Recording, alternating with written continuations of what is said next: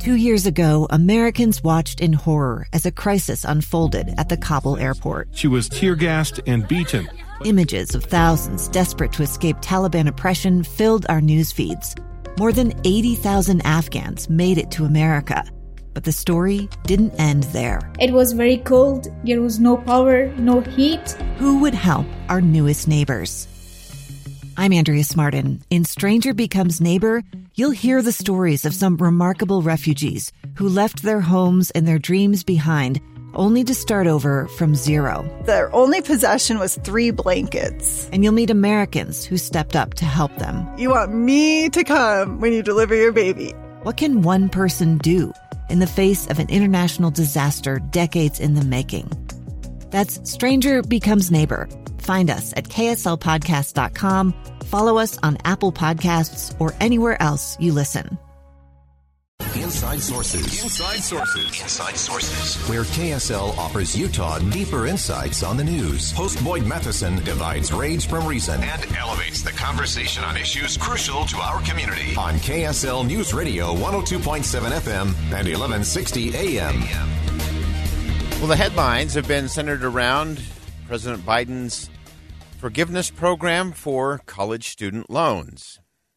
That's been the headlines for a number of weeks now. It's been part of very crucial Democratic campaigns across the country. And after months of carve-outs and rule changes to supposedly avoid some of those legal challenges that might get in the way, a federal court now says, not so fast. And now we have a pause. What comes next? Let's begin. Think you know the news of the day? Think again. Well, a federal court temporarily halts President Biden's student loan forgiveness plan. And so we want to dig into that. Why was it blocked? How was it blocked? What does that mean for millions of students who want to apply or receive that relief? And what happens because of that constantly shifting goalpost? Does it undermine confidence in the government? How does it impact the president politically? What does it mean over the next 15 days as we march our way towards the midterms? And to help us break all of that down and unravel it all in 30 seconds or less, Eric Boehm joins us from Reason. He's a reporter at Reason.com and Reason Magazine. And Eric, we'll give you more than 30 seconds, but I'm sure you could pull it off if you had to. But first, just walk us through, where are we? One court said, that's okay, let it ride. Appeals to the federal level, and they say, not so fast. Yeah, Boyd, thanks for having me. As always, I work well on deadlines, but I'm not sure about that one. That's a little tight. We'll do our best. As your listeners are probably aware, this is the student loan forgiveness program policy is something that the Biden administration announced more than a month and a half ago now, and it's been the subject of a lot of debate, as you said, and then there's been a number of different legal challenges brought to it, although we can get into some of this. It's difficult to sort of attack this through the court system. So, not really sure where these are going. The first sort of very, very small victory here for the opponents of the student loan forgiveness program happened on Friday night when it was the Eighth Circuit Court of Appeals out of St. Louis that issued an administrative stay on the policy.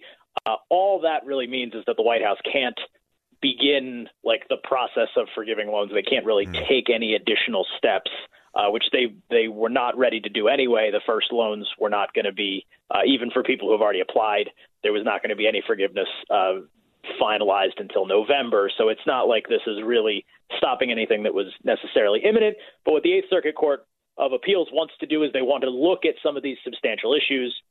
They were getting this on appeal the day before, on Thursday of last week. A federal district judge in the Eighth Circuit had reviewed one of the challenges of the student loan forgiveness program and had concluded that there are some serious issues here that the courts should look at, but ultimately said that the people who had brought the challenge didn't have standing. And so now it looks like the Eighth Circuit Court of Appeals is going to review this question of standing, which you have to resolve before you can even get to the actual underlying issue.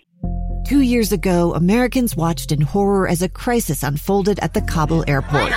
There's desperation and anguish. More than 80,000 Afghans have since arrived in America, but this story is still unfolding. I'm Andrea Smartin. In my new podcast, Stranger Becomes Neighbor, we'll find out what happens to these new arrivals in our communities. Who would help our newest neighbors?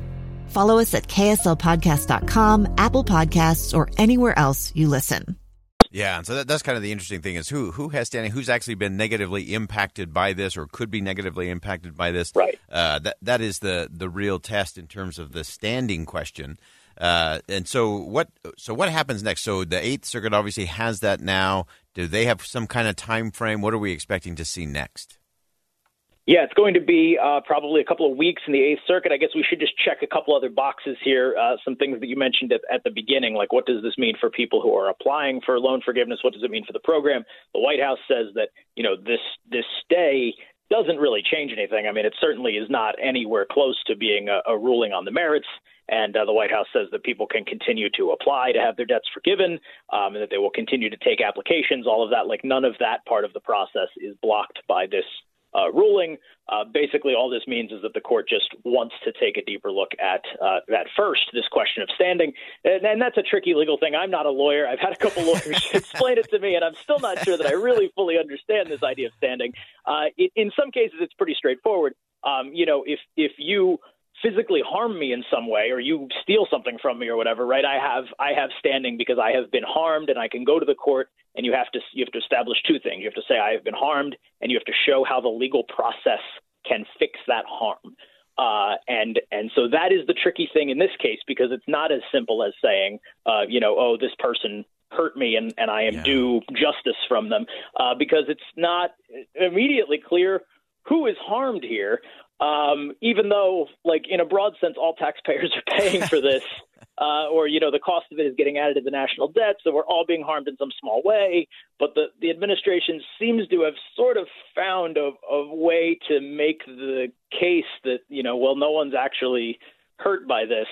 And that's something that I think the district court judge, is correct, I think, in saying there are substantial constitutional and legal questions about whether the White House can unilaterally decide to forgive up to $20,000 in student loans. There are serious issues there, but who gets to bring that question to the court is the tricky thing, and that's not been resolved yet. That's what this will hopefully resolve. Yeah, and so obviously that's going to push us past the November 8th election. Both sides are obviously still talking this up in a significant way. I think there's what this is actually going to cost, somewhere in the neighborhood of $400 billion or more. There's the idea of executive order and rule in terms of how that gets played out, what that means, and again, who has standing? Is that an American people? Do we all have standing? Because we're all going to be paying for that. And so as you look at this kind of next phase of it, what is the messaging strategy going to be? One, for the White House, what does it mean for Republicans as we look at these battles as we march towards November the 8th? Yeah, of course. I don't think this really derails anything from the White House's perspective, right? Their goal was to do something big for a group that is largely a Democratic constituency, right? College grads with student loan debts overwhelmingly are young professionals who are, more or less expected to be Democratic voters. So this is a pretty nakedly partisan giveaway to, people that are expected to vote Democratic. And I think the White House and Democrats in general will still be able to run on that because I don't think this will be resolved before November. I think for Republicans, this isn't really something, honestly, that a lot of Republican candidates seem to be talking about. But to me, it seems like the obvious way to attack this is not really through the court system for the reasons we just talked about. Yeah. But honestly, this is something that Congress should take a more proactive role here in saying, well, wait a minute, the president can't just make these sorts of $400 billion decisions without consulting with Congress. The Biden administration tries to justify this by saying they have the legal authority because of some pandemic emergency orders kind of layered on top of some post 9/11 laws that were passed that allowed the president to forgive student loans for first responders. None of that, I don't think, seriously holds water. Whether it does in a legal context, maybe it does, maybe it doesn't, but it certainly doesn't pass the smell test. And that's the sort of thing where, like, in a more functional country, I think you would have Congress saying, we're going to go do something about this, elect Republicans so we can go stop the Biden administration from blowing $400 billion on this nakedly partisan giveaway to Democratic voters. But you're not really getting that messaging. Republicans are too busy talking about, a lot of other things. Yeah, exactly. Fascinating stuff. Eric Bames, a reporter at Reason.com and Reason Magazine. Always great thinking, always great writing. Eric, appreciate you weighing in on all of that. We'll continue to watch the ravel and unravel that is the student loan forgiveness program in the days ahead. Thanks for joining us today. Thanks a lot, Boyd. All right, that's Eric Baim again, and I think this is so interesting to look at because there is a legal component to this, and you do have those in the court saying, well, I'm not sure anyone has standing, so yes, we think there are constitutional problems with what the president did. We're not sure if this single individual or this group can bring that to the court or where that should happen. And I think Eric got it right in saying, look, the real answer to this is Congress. Is Congress doing their job? Because if a president can make a $400 billion plus decision on his own, doesn't matter what the political party is, the American people should have standing and should have the ability to weigh in on that decision. I'm Dave Cawley, investigative journalist and host of the podcast Cold. In October of 1985, a woman named Cherie Warren left work at a busy Salt Lake City office to meet her estranged husband at a downtown auto dealership. She never made it home.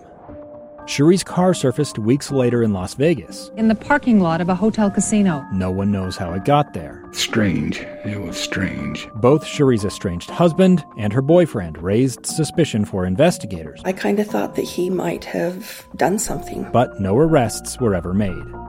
In Cold Season 3, we dig into double lives, make new connections in the case, and examine the difficulty raised by reasonable doubt. We want answers just as much as anyone else. They have creeps like that now too, so nothing's changed. That's the new Cold Season 3, The Search for Cherie, now available anywhere you get your podcasts.